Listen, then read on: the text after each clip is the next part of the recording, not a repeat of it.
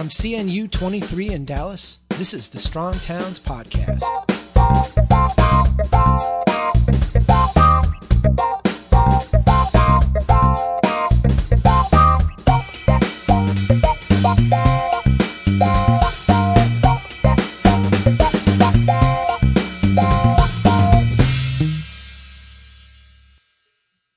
Hey everybody, welcome back. This is Chuck Marone, live from CNU 23 in Dallas. Sitting across from me at the table now, I've got Cynthia Nikitin from the Project for Public Spaces, PPS, out of New York. You work out in New York? Yes, I do. Awesome. Welcome to the Strong Towns Podcast. I'm so happy to have you here. Oh, thank you, Chuck. I'm delighted to be here. PPS is one of my absolute favorite organizations. I have been following the work you guys do for years. How exciting is it to work in that place with the kind of creative, crazy people you have doing the stuff all over the world that you guys do? Well, it's wonderful. And I've been at PPS since 1992. Wow, okay. And it's been an amazing ride. We just celebrated 40 years about a month and a half ago. Wow. And, we've seen a tremendous transformation just in the world and in placemaking as this kind of quiet movement that has been taking hold in thousands of cities across the U.S. and hundreds of cities around the world in a way that we never really anticipated, and at a speed recently that is really it's really quite amazing to us. It has to be very rewarding because PPS was, a long time ago. I mean, you guys were in the wilderness for a while doing this kind of stuff. And to have it kind of take off and become more mainstream, there's got to be a certain level of vindication for the hard work you guys did decades ago. Well, it's not vindication so much as it is affirmation. Maybe. Affirmation is a better word. Yeah. And validation, and also, the fact that we were ahead of the times for many years, and many of the projects that we worked on, 8 years ago are now finally being built, and struggles and fights and battles that we were having, like in New York City, to put in mid-block crosswalks, which was absolutely, unheard of in 2008, are happening now. So we feel that the stars are aligning. We feel that political leadership, municipal leadership around the country is understanding a lot more clearly what it is that their citizens want, and how to create lively, vibrant, resilient, sustainable cities. Yeah. Which is, in much the same way that Strong Towns is doing. Oh yeah, It's absolutely. just been a wake-up call recently, like this aha moment, a light bulb has gone on. And the things that we kind of take for common sense, and have always thought were common sense, are really kind of coming into their own. People are recognizing some basic, very simple, principles that great cities thrive because it's about creating places that people want to be, and where people are welcomed, where places are accessible, where everyone has the right to be in the city and the right to the public realm. Now, you guys from New York City, you do the big city stuff really well. And I've seen a lot of the stuff that you've done in New York City, and it's fantastic. But you also work in a lot of small towns and a lot of rural areas. I know there's a program you guys are working on right now with the NEA, I think it is. Can you talk about that a little bit? Because I think it'd be interesting for people to hear just that broad spectrum of stuff that you guys do. We are very pleased to have an ongoing contract with the National Endowment for the Arts to run their Citizens Institute on Rural Design. They also run the Mayor's Institute on City Design. Most people know them for their Our Town grants for art projects.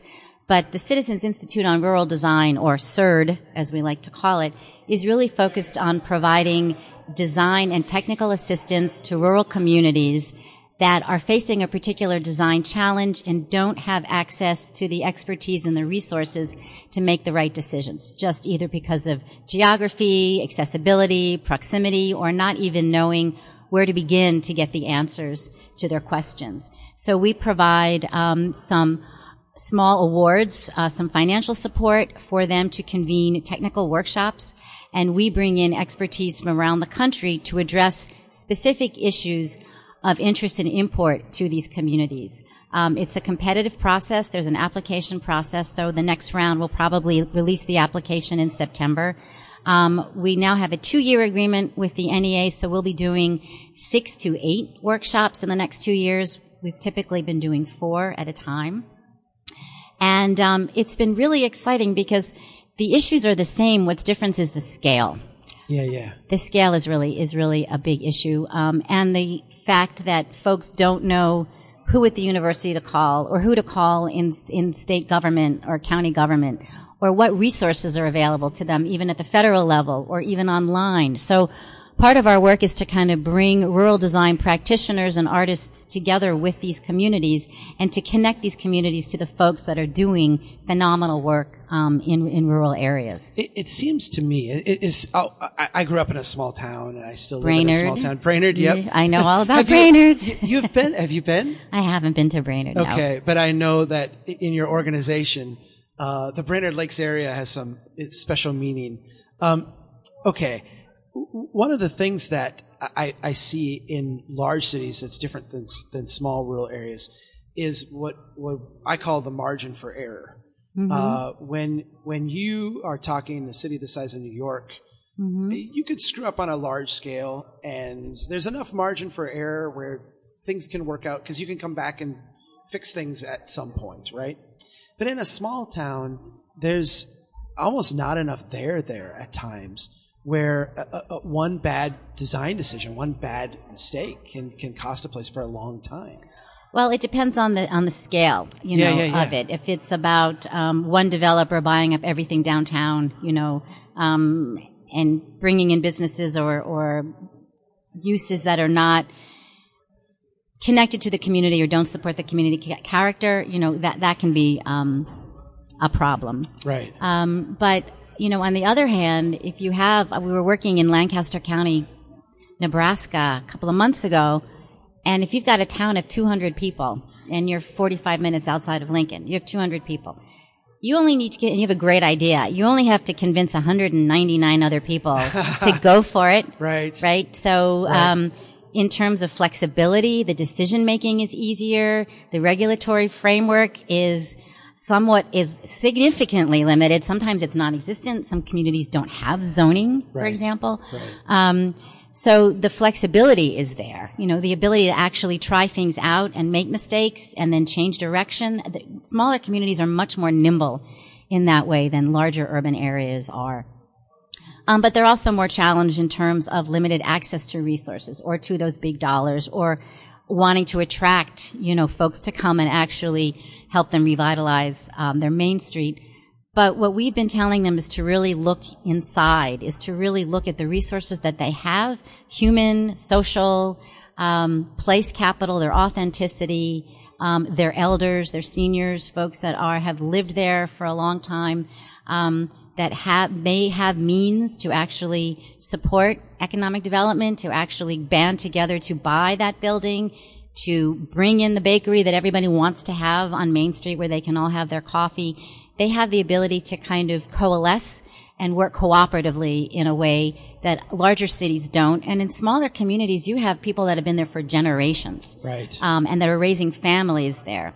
And so one of the challenges in rural communities is to keep young people there, or when they come back from university, to find a place for them where they can actually live and grow and thrive in those community and assume those leadership roles. Right. If you do have 200 people and everyone's on every committee, people get very burnt out. And we said, so what are your college students doing?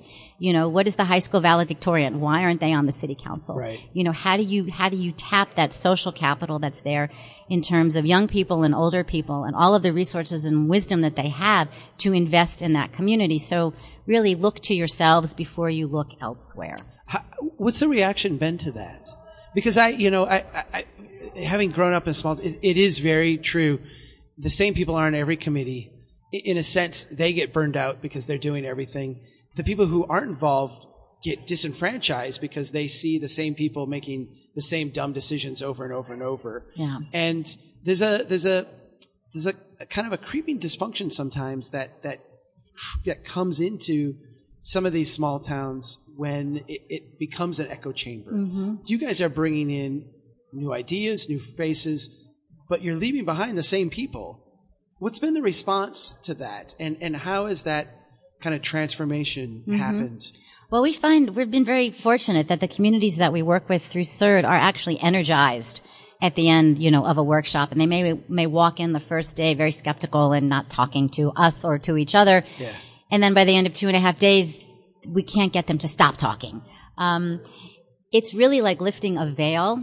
It's validating who they are and what they're doing. And the folks that we bring in as subject matter experts have tremendous experience working with communities just like them. And they can point to successes, and they can point to tools, techniques, resources, steps that these communities can take fairly easily to move things forward. So where a community may say, we need a new water tower, and we have to pave our roads, and we need all this new infrastructure.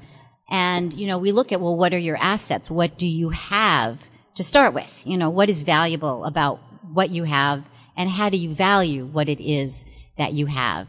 So it becomes less about, these kind of big picture projects and bringing in a lot of investment to, we have all these fabulous trails, and they don't really connect to the schools or the homes or our downtown shopping district. And why don't we just get our trails to connect to one another? And why don't we do things at the trailheads? And then we can support non-motorized transportation, and we can get people out walking and hiking and biking. And we can sort of start building up incrementally and cohesively rather than kind of top down in a fragmented way. So it's about going from looking at project to project to project to really understanding the place and all the elements that they have that are actually working, but that may be taken for granted, or they may have overlooked them or stopped valuing them. It's so hard because in a city of 200, for example, 10% population growth is 2 people. Or I'm sorry, it's 20 people. Here's 20 people. I'm the engineer with all it's 20 people. It's like 5 families, right? Mm-hmm. So that's not like a huge hurdle to come over. But yet oftentimes we're talking about, like, we had a small town about an hour south of us, population like 450, and they subsidized a brand new subdivision that came in that had it all filled up, and this was, of course, they did it in 2006, right? There's 2 houses in it. Had it filled up, it would have been another 650 people. These are the kind of things that I think the top-down kind of approach leads to. And what I find so invigorating about what you guys do is it's really more of all right, take the assets we have, and how do we deploy them to have that 5%, 10% instead of try to shoot the moon in a sense. Yeah, and it's just that incremental growth that you're always speaking about, which then doesn't overtax the infrastructure that they have, and as they build their tax base, they're able to then afford to expand those things. But it's a hard sell because they do see the property tax dollars, and they have communities, people are leaving Lincoln, they want to have a bit of a more rural existence, they want to have a little bit more land. So there is pressure on these towns to grow and to expand and to build more housing.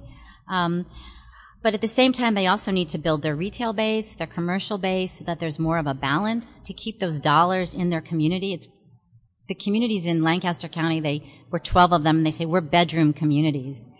And the connotation of that is like people sleep here and they spend their money everywhere else. Right. And I said, drop the bedroom as the adjective. You are communities, and you've got the residential, but what about the retail, the commercial, the businesses? What about these other sectors, the recreational that you have, that people are coming here for their quality of life? You need to kind of invest in bringing that up, so that you have kind of a fuller package and a real quality of life that benefits your residents as well as newcomers. How does the creative placemaking fit into that incremental mindset? Right now, infrastructure, I mean, as an engineer, we would go to a city, we had a toolbox of things. Whatever your problem was, we had a road or a pipe or something that could solve that problem. Even if it was a social problem or something completely not related, we could find a project that dealt with that, right? And of course, it never solved the problem, but it got us a big project and it moved the city on to something else. And creative placemaking, to me, is a different set of tools. How does it tie into, in small cities and big cities, kind of the next phase of maybe investing in place? Why is that so important? Well, it brings a different set of actors to the table, and it capitalizes on a different set of community assets. So creative placemaking is really looking about putting the arts kind of at the center of placemaking and of community revitalization.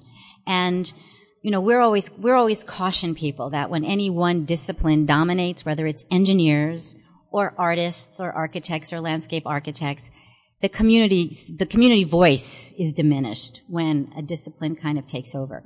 So creative placemaking, the way that we understand it, the way that we practice it and believe in it, is that the arts and culture and the assets, that creative element that resides in every human being and in a community, is what is brought to the forefront. And the best creative placemakers tap into that collective community creativity and social capital to make change happen, and helps people solve the problems for themselves, but kind of using a different side of their brain than they're used to. Right. And artists have always been amazing in terms of facilitating community input and going into communities to start asking questions as part of their practice in a way that engineers and architects were never really taught to do.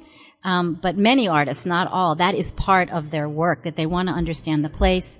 They do investigation. They kind of do some sort of creative engagement. They create something and then they reflect on it to see how effective it was. But it's very much a reflection of the people and the place in which they're working.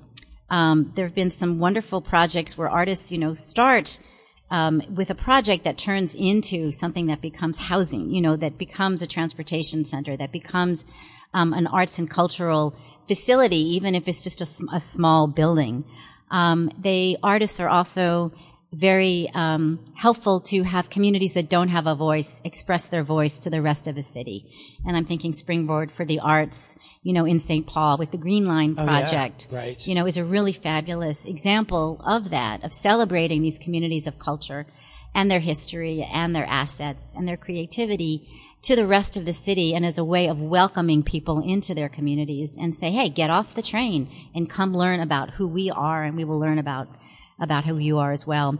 But artists can't do it alone. Historic preservationists can't do it alone. Engineers can't do it alone. It's really about having all of these disciplines get out of their silos and work more collaboratively and work with the communities. And we always say the community is the expert, and we often say the community is the client. Yeah. Because these are public projects, most of them paid for by public dollars. And we try to help the community be a better client, to be a real partner at the table. And artists are very supportive of that way of working and thinking. Now, let me ask you the hard question. I'm living in a city, and I see the city struggling to fix the road out in front of my place, and I see the city struggling to maintain the sidewalk, and I see the city laying off police officers and firefighters. And now, I see the city embarking on a creative placemaking project with a bunch of artists, and what this seems frivolous. This seems like it's not getting at the core, problems we're facing.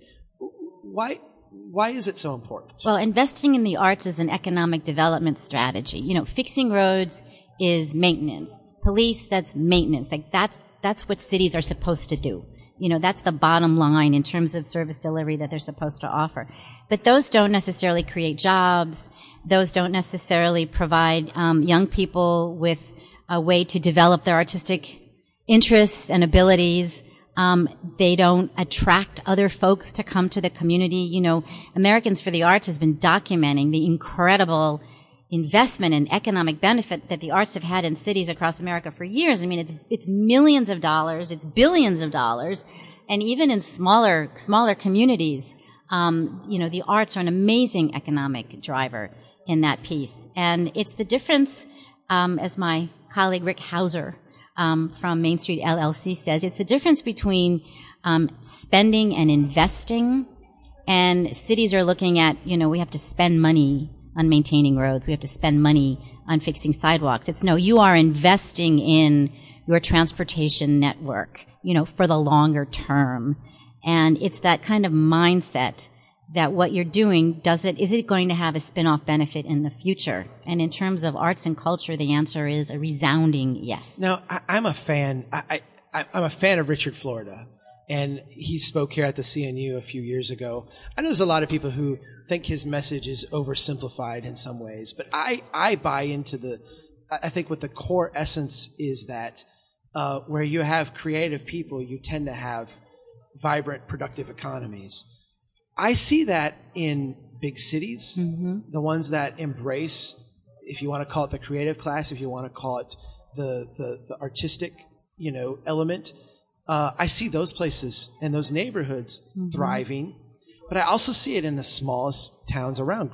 Grand Marais, Minnesota, way up on the peak of the Minnesota in the Arrowhead region on the north side of Lake Superior.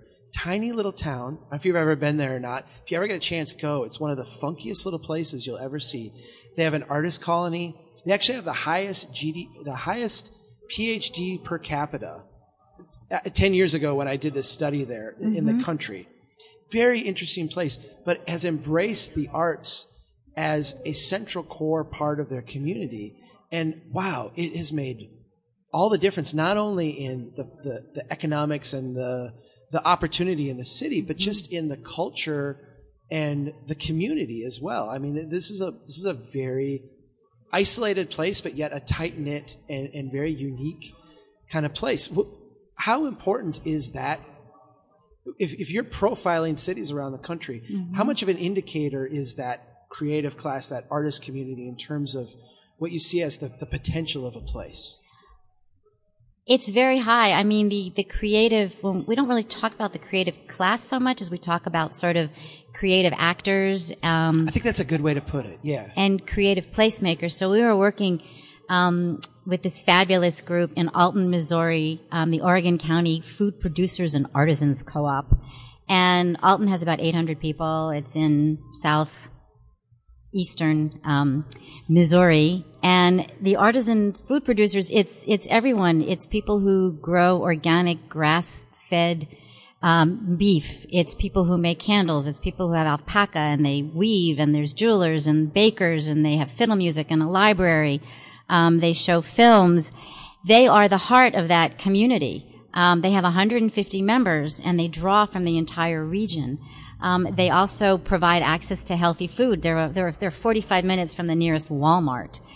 So that kind of combination of art and culture and food and music and history and folklore and producers and makers and doers who are actually sustaining themselves, are then investing in their downtown, in their community. The dollars stay local, and it is really the heart and soul of that town. And we were helping them. They are buying the tavern next door that's been out of business, turning that into a full-blown co-op that will be an economic engine really for Oregon County.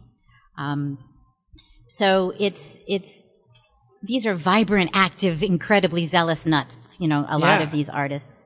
This seems a lot like, but it's a sign of intelligent life. That's okay. Maybe that's what I'm getting at.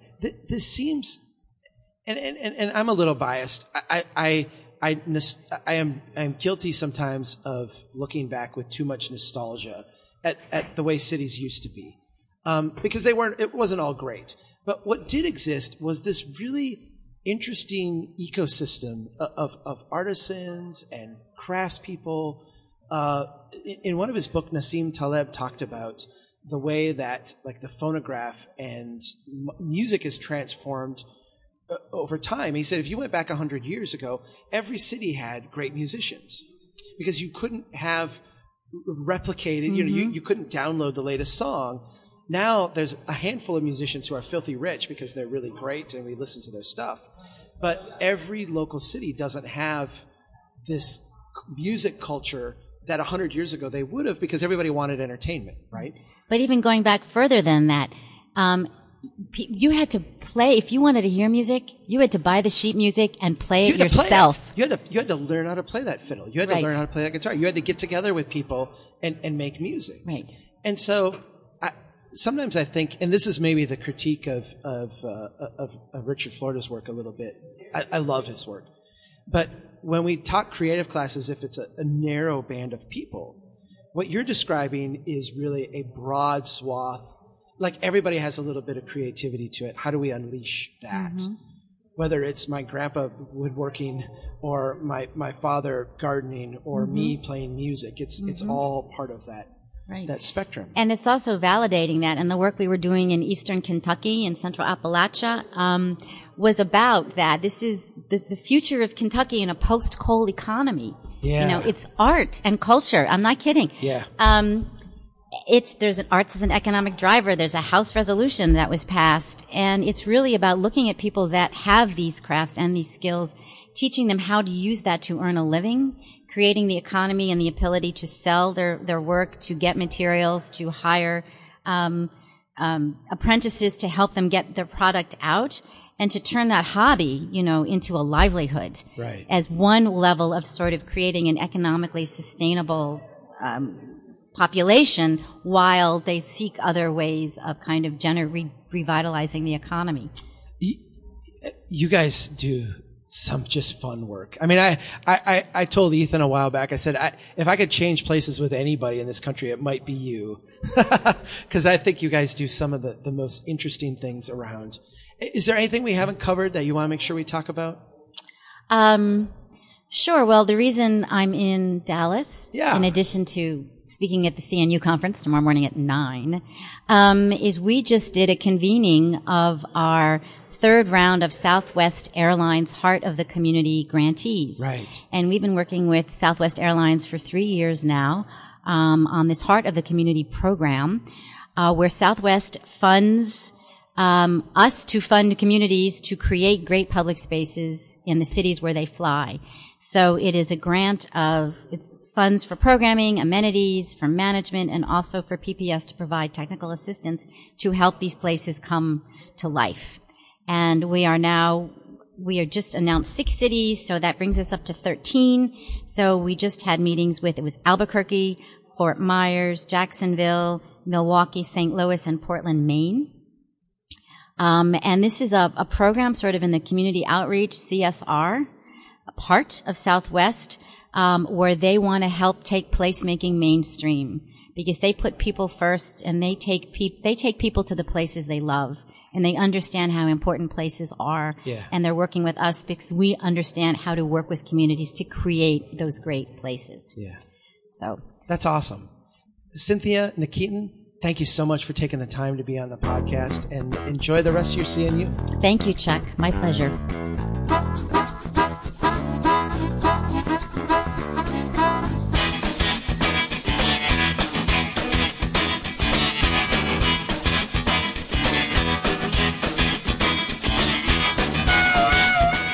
Times require what? Drastic measures, yes! Who said that?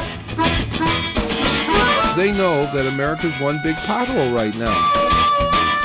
Bill, Bill, Bill, Bill. That's the story.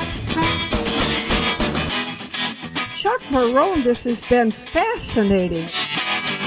Oh, Magnet City!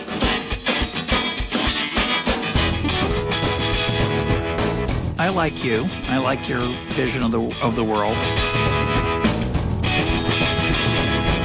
The United Nations Earth Summit, Agenda 21. Yeah.